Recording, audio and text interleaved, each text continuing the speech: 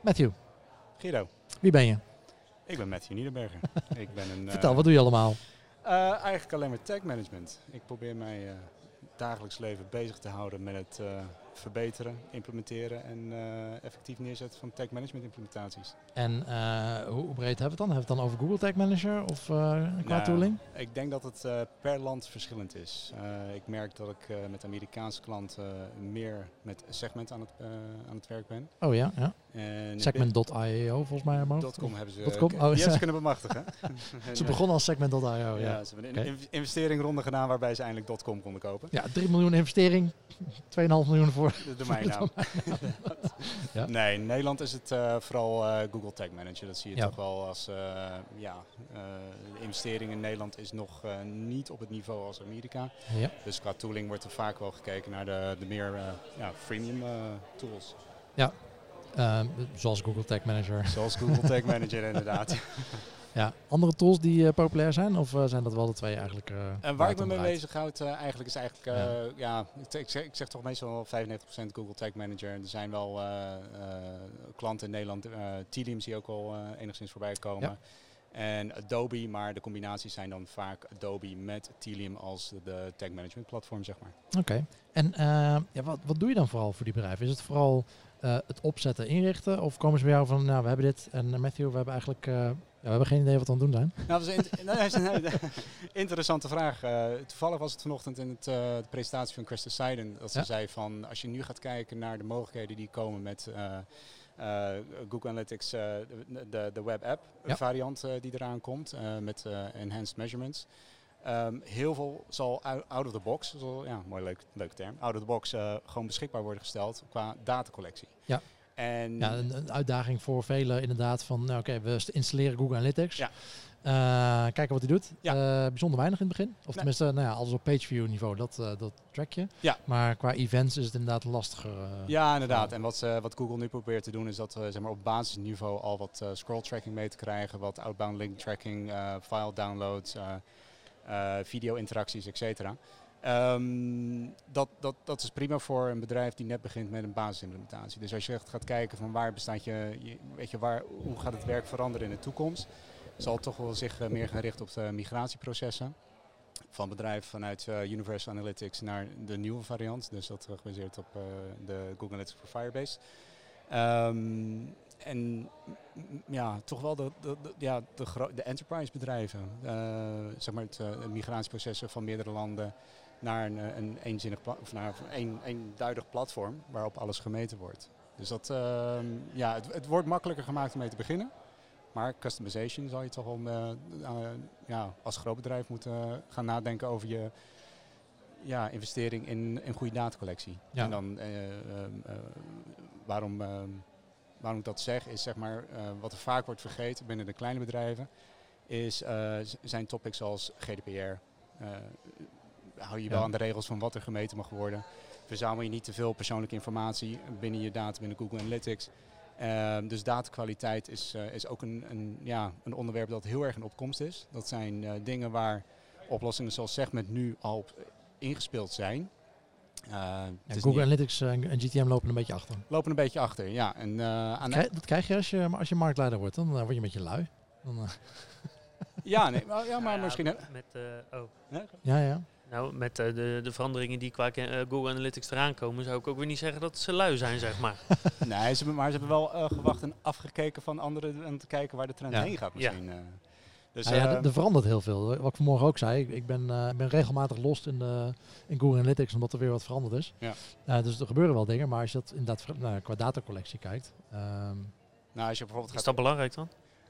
Nou ja, het wordt belangrijker. Kijk, bedrijven die met 360 werken, daar geef je mee al aan, je hebt een serieuze investering gedaan in je datacollectie. Maar waar Google Analytics en Google Tag Manager als producten, als tools zeg maar, niet in investeren, is enige borging in je datakwaliteit. En als je dan kijkt naar producten zoals Segment, ik ga het elke keer aan, maar ik vind het een mooi voorbeeld om te zien hoe de markt zich ontwikkelt. Dan schrijf ik ook een stuk uitgebreider over op mijn blog van Segment pakt het anders aan. Die verzamelt die data en die haalt het eigenlijk een soort door een datakwaliteitsfilter. En die datakwaliteitsfilter is gebaseerd op jouw meetplan. Dus in plaats van lukraak een tagje op je website neerzetten en afwachten wat voor data er verzameld gaat worden. Wat er ook eerder tijdens een andere discussie is neergezet. Je moet plannen. Wat wil je gaan meten? En hoe wil je dat die data jouw database binnenkomt, zodat je er later analyse op kan uitvoeren. Evgeny Skowshek die zei vroeger, crap in is crap out. Ja. Maar waar is die controle op die crap? Pardon my French. Maar je moet echt gaan kijken van als er geen monitoring is zeg maar, op die data die binnenkomt. Dat gaat jou heel veel problemen in een latere fase opleveren wanneer die analyse wil uitvoeren. Maar hoe kan de tool zichzelf controleren? Om even een voorbeeld te geven hoe Segment dat doet. Je bouwt zeg maar in Google Sheets bouw jij een tagplan op. Binnen de tagplan geef je aan wat je wil meten.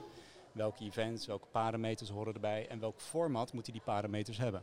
Een klant-ID moet misschien beginnen met 2 alphanumeric karakters, 2 letters, gevolgd door 6 nummers. Ja. Als jij een waarde binnenkrijgt die daar niet aan voldoet, op basis van regex die controle laat uitvoeren, dan wordt die inkomende call, die wordt geflagged.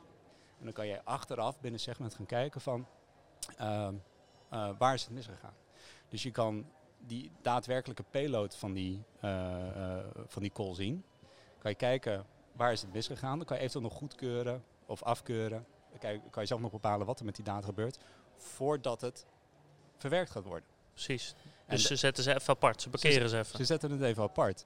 En ik denk dat wel, dat vind ik een van de betere features die ik liefst in Google Tag Manager zou willen zien. Ik heb iets geprobeerd te bouwen met Google, met Google, het is ook van Google, maar met Firebase Real-Time Database. En met custom templates binnen Google Tag Manager heb ik geprobeerd om een soort data layer monitor te maken. Waarbij je zelf kan instellen van joh, een parameter klant-ID moet aan dit format voldoen. Gebeurt dat niet? Of is hij leeg? Dat is, regex is nu niet mogelijk binnen custom templates. Maar is die bijvoorbeeld leeg, dan schiet hij een waarschuwing af naar Firebase Real-Time Database. Gebeurt dat 3 keer binnen 5 minuten. Dan krijg je gewoon een alert binnen Slack of welk platform je ook wilt. Je moet proactief bezig zijn met die datakwaliteit. Want zelfs bij een recent project is er pas na 2 weken achtergekomen, toen iemand bezig was met de analyse van die data, dat bijvoorbeeld de klant-ID ontbrak. Voor een periode van 2 weken. Ja, voor een groot... voor een groot nationaal of Nederlands e-commerce website is dat gewoon en dan onmenselijk. Op zijn minst onmenselijk. Ja. En de vraag is dan, zit daar ook een bepaalde vorm van machine learning in? Dus klant-ID's die niet kloppen, worden apart gezet.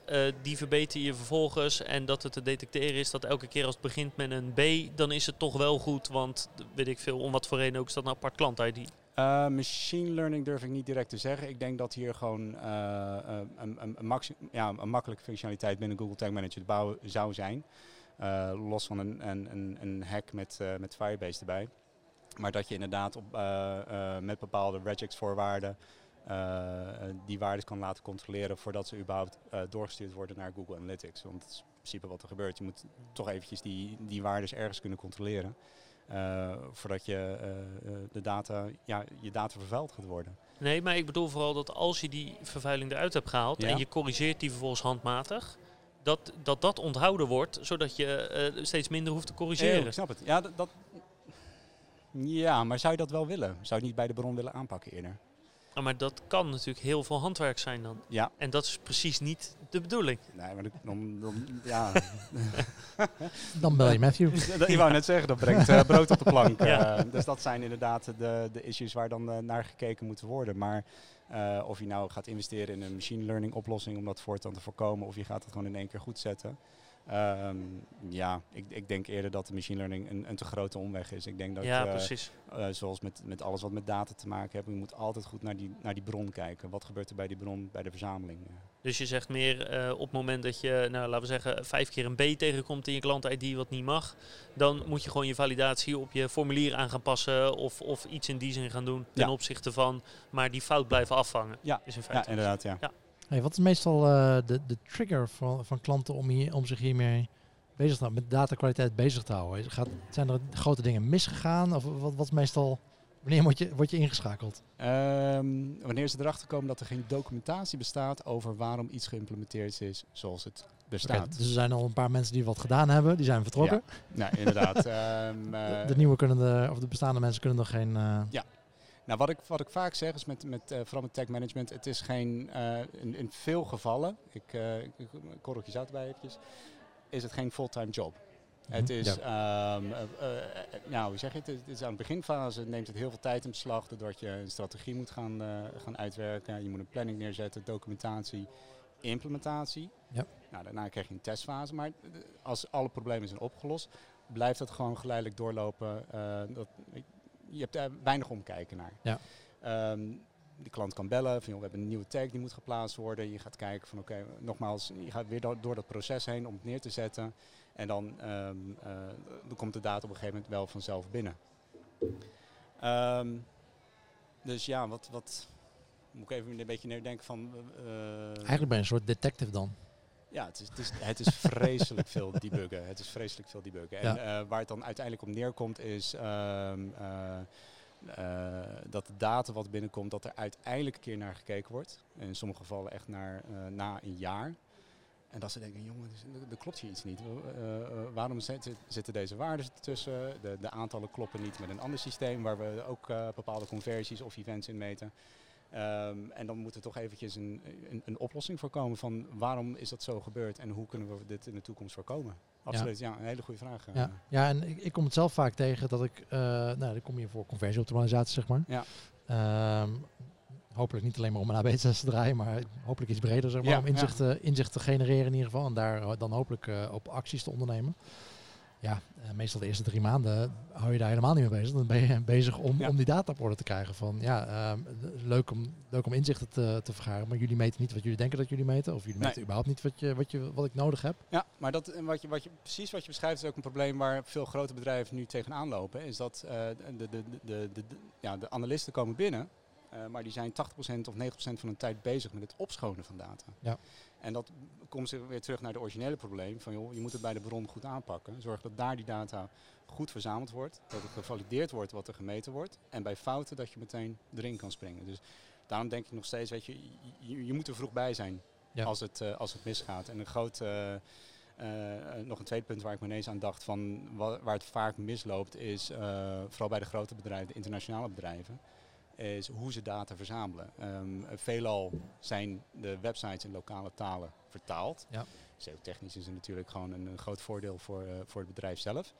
Maar als jij al die data in een lokale taal gaat verzamelen, productnamen, productmaten, productkleuren, specifieke pagina's, hoe ga je die data allemaal met elkaar aggregeren? Ja. Dus ook daar moet er dan vaak een oplossing voor gemaakt worden van... op het gebied van datacollectie. Dit doet me denken aan, ben je bekend met Glue? Glue.io, dat is een e-commerce tool. Altijd leuk om iets nieuws te leren. Het is een Amerikaanse tool. Ik heb ze laatst ook voor een podcast geïnterviewd. Oké. En wij gebruiken het ook zijn het gaan gebruiken bij Vimo. Ja. Wat zij claimen te doen. Ze verzamelen data van vele verschillende bronnen. Ze zijn wel gespecialiseerd in e-commerce. Dus ze hebben wat koppelingen met onder andere Magento. Maar ook met Shopify volgens mij. En nog een hele host aan WooCommerce. Ja. Een hele host aan e-commerce platforms. Maar ook je e-mailmarketing, CRM, je AdWords data volgens mij ook. En zij claimen dat zij een ETL-proces hebben. Claimen, Guido. Ja.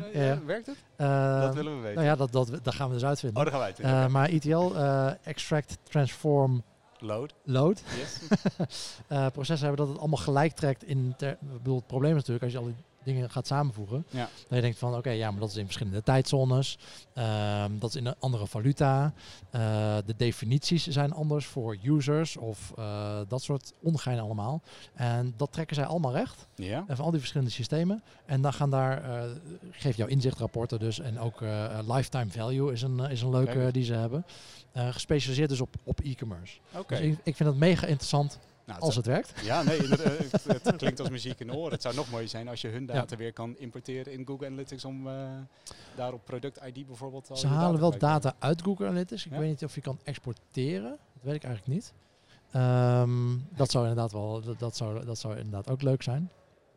We hebben natuurlijk nu een gast in het café. Zullen we even switchen naar Engels? Is Yeah. dat... Let's switch to We're going to English. switch to English. Yeah.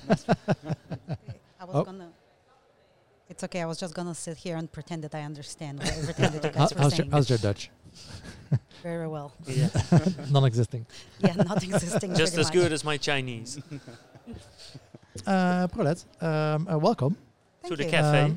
Welcome to our cafe. We have a bar actually now.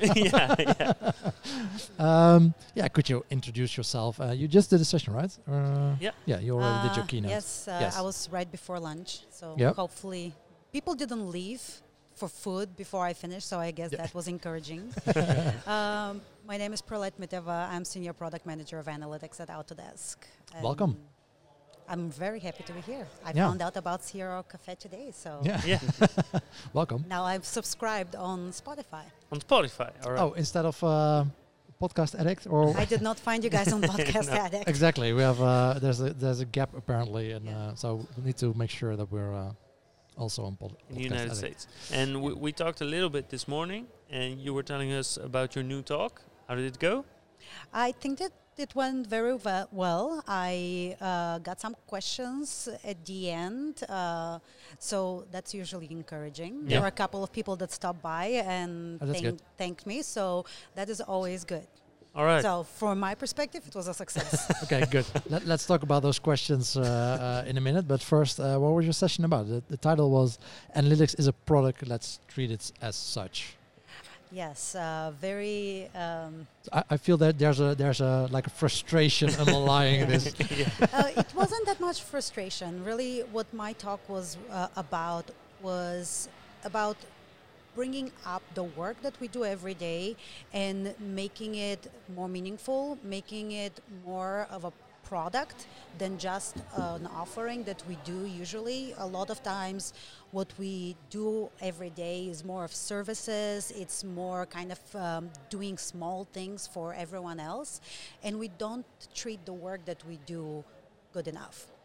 So my talk was probably a little bit more of an inspirational talk about changing. Do better. It's not about do better. It's more about changing the way you think about the work that you do. Changing your thinking from the fact that you're making a project, changing that into the fact that you're doing a product. Yeah. So stop minimizing the work that we're doing and making it more meaningful for both the company and yourself. Is it something we, as in the group of analysts, are we doing something wrong, or is it the way people view our work? Yes. I think it's both, but where I think it starts is from us. And that was one of the points of my slides. It was that we actually minimize the work that we do. A lot of what we're doing every day, and I went through some of the examples of the dashboards, new tools or platforms implementations, or running an optimization practice.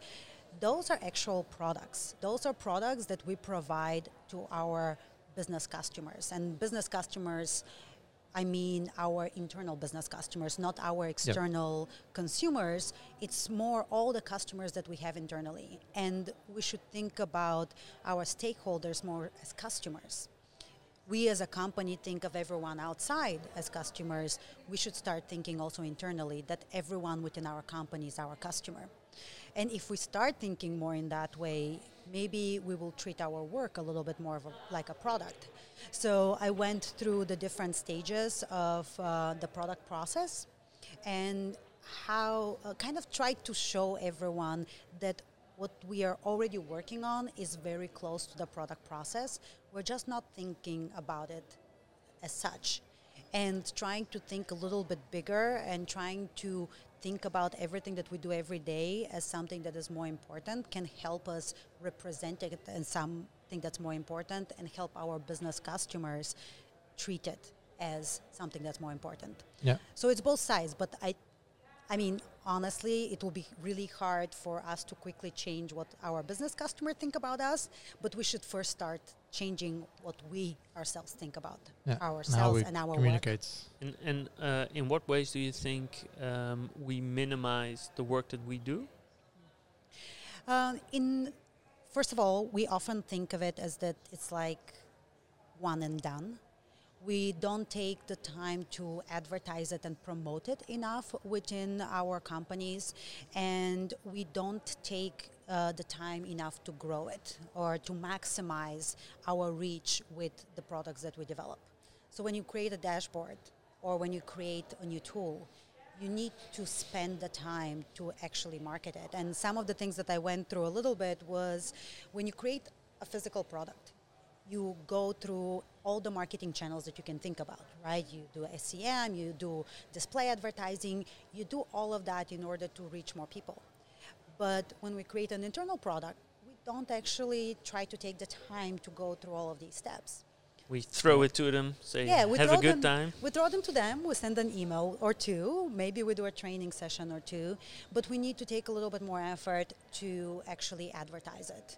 I had some examples like making posters, doing little social events like display cupcakes. Advertising. The display advertising. I think at a company in the Netherlands when mobile was up and coming, the lead CRO was dressed up as a mobile phone for a week at the ESM. I think they did a few years ago. Just to create awareness, something like that. Yeah. To create awareness and have people ask him, what are you doing? Well, then you can explain it. Guinness Book of World Records attempt on there. Yeah, maybe. Maybe. Longest time. Yeah, not sure if that's a world record I would want to have, but. Just to ask you a question, only 3 people raised their hands when you talked about planning. How does that differ between different countries, different events where you ask the same question?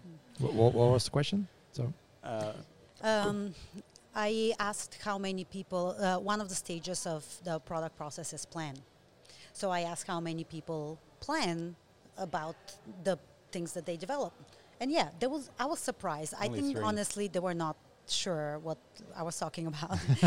The question was how many of you plan of how you're gonna make your product real, how are you gonna get that dashboard to be done. I frankly cannot accept that only 3 people in the whole audience plan how to make things done. It's unrealistic. Every single person has that. Even let's say that it's a dashboard, something that you will create in couple of hours or a day, you still in your mind plan how you're gonna approach it. What are the steps that you're gonna do in order to complete it? What data are you gonna use? What visualizations are you gonna use? How you gonna lay it out? How you gonna actually then complete it? And how you gonna send an email and be in a way in a release phase? And I think that people just don't realize, and I might need to adjust my presentation for one of the next times to talk a little bit more about that process, because even subconsciously, every single one of us is planners, because otherwise you're not going to be able to complete anything. But yes, I was surprised. Maybe subconsciously. I speak from experience from companies where I've done some work. A lot of people just start creating dashboards. They start creating the product, and they skip the planning part. And then, so when only 3 people raise their hands, you thought maybe it's realistic. Yeah, it could be. And it's kudos to those 3 raising their hands. But it does take effort. It does take self-control to take a step back, evaluate what you want to achieve, and create that planning for it. Yeah, then I'm really surprised. And yes, with a dashboard might be simpler, but anything else, an implementation. Oh, don't get me started. You have to plan for that, right? Especially if you need to start involving other teams, like engineering teams, you kind of have to plan.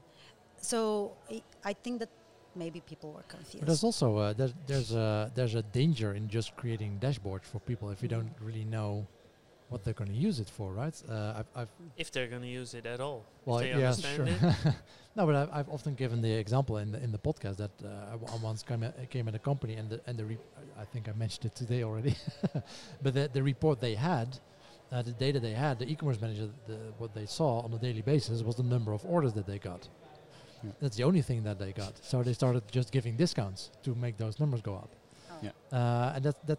So you're trying to help them by giving them a dashboard, but if the data is incomplete or not necessarily what they actually need, it can actually maybe even bring your company down if you. At least you had transactions. I know of an international company, well, pan-European company, who only used a number of users, visitors. Oh, great. To Just to evaluate the performance of their website. All right, so no budget to CRO and all the budget to search engine marketing. Can easily create a little bot, and then Yeah. it's like, yes, Where's my bonus?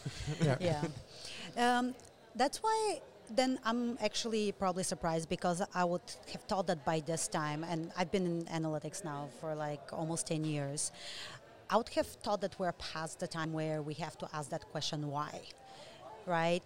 And from my perspective, if you're an analyst, if you're a good analyst, if you're good at your job, you would be asking that question. So with your example and just showing orders, well, why? What are they trying to do? If they're just trying to increase orders, great. But I really doubt that that's the goal of the business. Yeah, and so they were in multiple countries. So one of the countries, they were like a challenger, so they were new in the market, and that makes sense, right?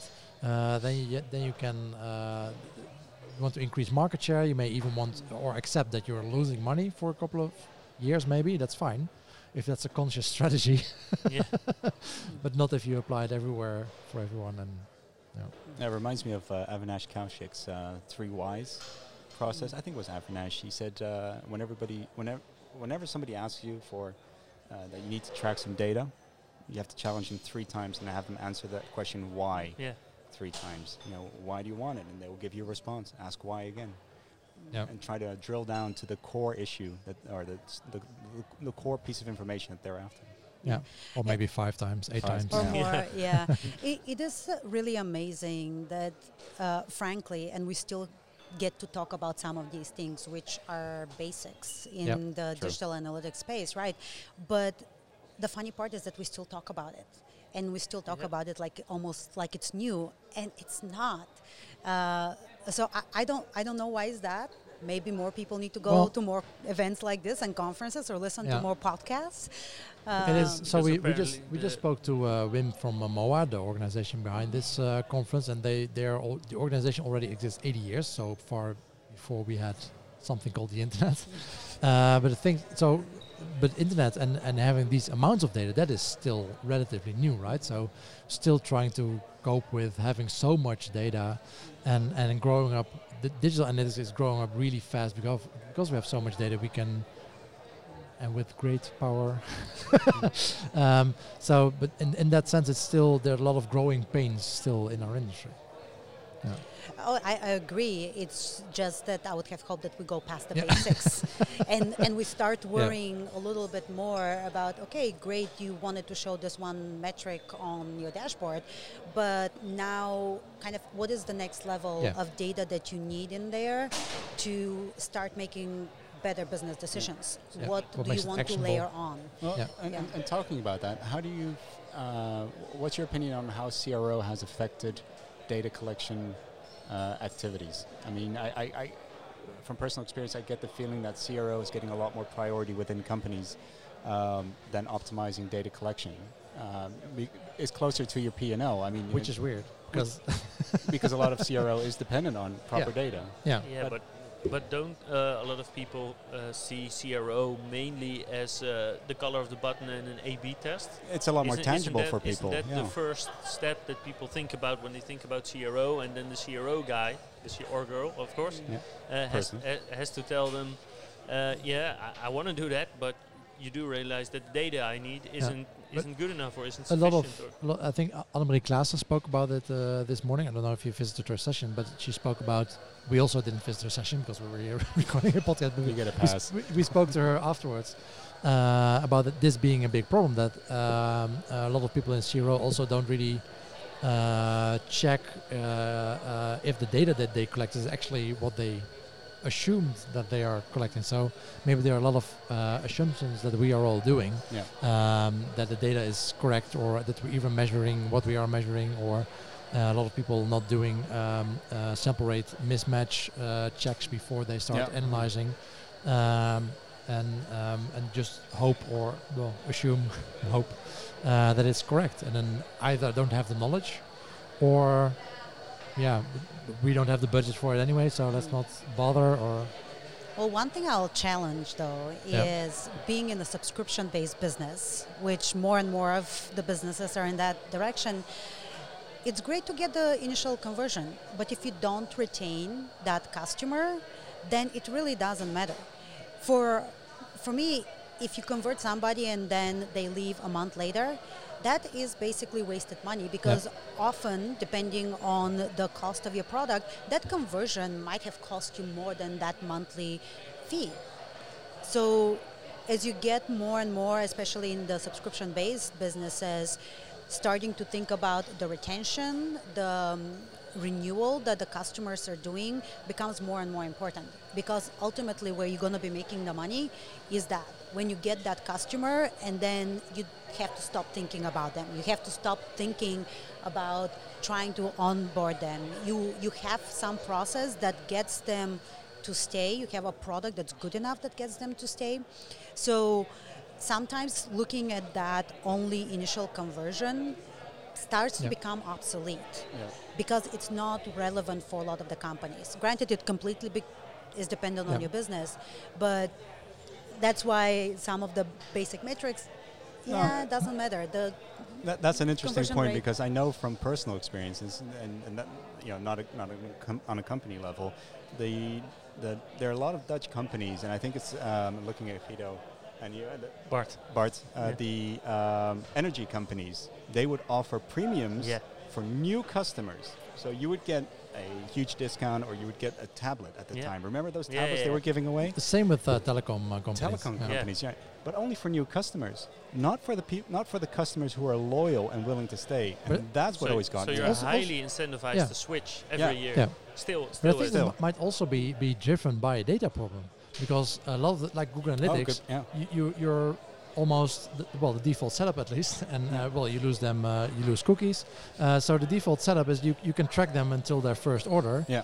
And then we don't know. But it's also with the telemarketing of most of those companies, everybody's rewarded for a new sale. Yeah. Nobody's rewarded for retention. No, exactly. And that so why would your you care? problem about retention. Yeah. Well, I think that you can do retention multiple ways. Obviously, if you provide too much incentives for switch, then yes, the customer can go and switch multiple times. But at the same time, if you have a product that's good enough that customer doesn't want to switch, then it makes a difference. Okay, your electricity. Do you get electricity from one company or another? Probably doesn't really matter unless one of them has outages all the time. Then honestly, no matter what kind of incentives they might want to give you, you're probably not going to switch. So it's about making your product better as well. Well, here's an interesting one. You're from America. You know Amazon and Kindle, sorry, Audible, the audiobooks. They have the most interesting model that I've ever seen. It's a subscription-based model, and you pay a certain fee, and you get credits every month, bi-monthly, or maybe more than one a month, to purchase books. However, when you're a subscribing member, the prices of the books are reduced by a certain percentage. And what I figured out, it's not rocket science, but the prices of the books actually are reduced to a point where they're cheaper than the credit you just purchased. Yeah, the credits I think are around $11. Yeah, let's say $11.95, but then you can buy the book for $9.95. So what do? Do you spend your credit and lose $2? That's all. I'll always look at that. So if the books are like more newer books, like over $25, okay, I'll use credit for that. Are they cheaper than 11? Exactly. And then they have the WhisperSync. If you buy the Kindle version, it reduces the price to like $4.95. Oh, really? Yeah. And then I end up saving all my credits, because I end up purchasing I'm paying money for the better deals that I'm getting as a paid subscriber. So I don't know what they're doing, but it's very interesting model. It's working. See, though, there's also not an alternative service that you can actually get. Yeah. So in a way, they can do whatever they want. Not as good as not for English-speaking people. So do you have any tips or advice for ways to promote your analytics inside the company? As a product? As a product, obviously. Well, except for wearing a special suit. Yeah. Well, my point was that first we need to start thinking about the analytics as a product and present it as a product to our customers and consumers. A couple of the tips that I gave was a little bit more around the launch and how do you go and try to promote it. So he was referring about my display advertising, which was making posters and putting them all around the company about that new product that you've developed, either dashboard or a new platform that you're integrating, doing a social event. Who doesn't like free food and free drinks? Cupcakes. I saw the slide. Yes, cupcakes. Yes, I wasn't sure if they're popular here. Yeah, of course. So, yeah, they're still popular in the US. So, yeah, doing something where you can get people together to talk about the product that you've developed so they can be a little bit more receptive. And the other part was trying to kind of get your own influencers, own people that will do the reviews for the product that you've developed so they can spread the word for you. But it takes some planning, it takes some time, and I would tell you we're not perfect on that because always there is something new that you need to develop. And you are always kind of in that rush of, oh my God, let's do new things, let's do new things. And you really have to step back and allow more time for spreading the word and making things available. How do you filter out the opinion of the boss and the real users? Don't invite him. That's an option. Yeah. Are you meaning that the boss would not want you to do it? No. You have your product, but your boss might have an opinion about that product that conflicts with what the actual end users have in terms of wishes or of improvements. The hippo effect you're referring to? Yeah, I didn't want to use the word, but yeah, bingo. Yeah, so... Okay, frankly, I'm probably known as a little bit of a too honest person at my company and around everyone that knows me. So I kind of don't give a... Mm-hmm. Yeah. Rat's ass. Yeah, okay, I wasn't sure how, on what scale we're talking Not here. Not public radio here. Yeah, not public radio. Yeah. No, I think it's much more important to make other people that are going to be actual users actually adopt your product than trying to worry about the opinion of your own boss. And frankly, if you manage to get other support, and that will make your boss look good in front of his boss because now people are adopting that product, I don't really think that there will be a problem. Yeah. But also, you should have told your boss to begin with. You should have told them, hey, this is what we're doing and this is why. A lot of times, depending on the manager, if you can put it either in two ways, either how it's going to benefit the business or how it's going to benefit them, it works. Depends how much Win-win. that person. Yeah. Yeah, exactly. And ideally both. Ideally, yeah. And Matthew, you joined the session. What's your main takeaway? Are you now productizing your services? I have been thinking about it, definitely. I was very surprised about the planning, and that does kind of fall into place with what I've been experiencing. I do a lot of tag management, and when I come into companies, there's 9 out of 10 times there's no documentation. There has been no prior planning for the data collection activities that companies have been doing. But what I really liked, and I think it takes a lot of guts, and you focused on that during your presentation, is the retire part. Sometimes you need to let go and move on. And I think that's a critical part, especially if we're looking at the developments in tools like Google Analytics. We've had classic analytics, we've had universal analytics. So now for a lot of companies, there will be a let-go moment to move on to web and app. So I think that timing of your comment at the last piece of the process is very important. And that companies will need to embrace that letting go moment and move on to web and app. As Krista Seiden said, the writing's on the wall. This is going to become permanent, and companies will have to change. So as in letting go of the tools you use for data collection, or moving on to the next version of the tool. Yeah. Because from what I understood, and don't hold me to it, but Universal Analytics at some point will be deprecated, and everyone will need to move on to the web and app. So, and that's the letting go part that companies will need to take seriously in the next coming years. Okay. Yeah, no, definitely the let go part is important, and that's why I try to put it from the perspective that if you retire something, you get the full permission to do something new, innovate and create something new, and everyone should be excited about that. I would imagine that everyone who is working on Google Analytics implementations, they should be excited about the new stuff that Google is bringing in because, hey, for how long have we been doing Universal Analytics? I think it's now be like 5 years. Aren't you tired of it? I think I'll have a launch party. Usually people are a lot more excited about new things than about optimizing the existing things. There's a funny anecdote. I think I just wrote a blog post about it because Google Tag Manager just turned 7 years, and I'm often seen as the oddball at parties because I get very excited, enthusiastic about new releases in Google Tag Manager. But within my social group, nobody has Not a so clue. much. No, everybody looks like I'm speaking Klingon when I say, "Hey, did you see the new custom templates in Google Tag Manager?" But we need to start using those things and carry on with what we're doing, and hopefully, possibly improve what we're doing. Yeah. You look at something that you currently have. If there is an opportunity for improvement, you improve it. I think that's a great note to end the podcast on. Matthew, Brodette, thank you very much. Thank you. I hope you guys have a lovely day and a lovely stay in the Netherlands, I would assume. Thank you. And we'll look for our next guest. Yeah, thank you very much. Thank you.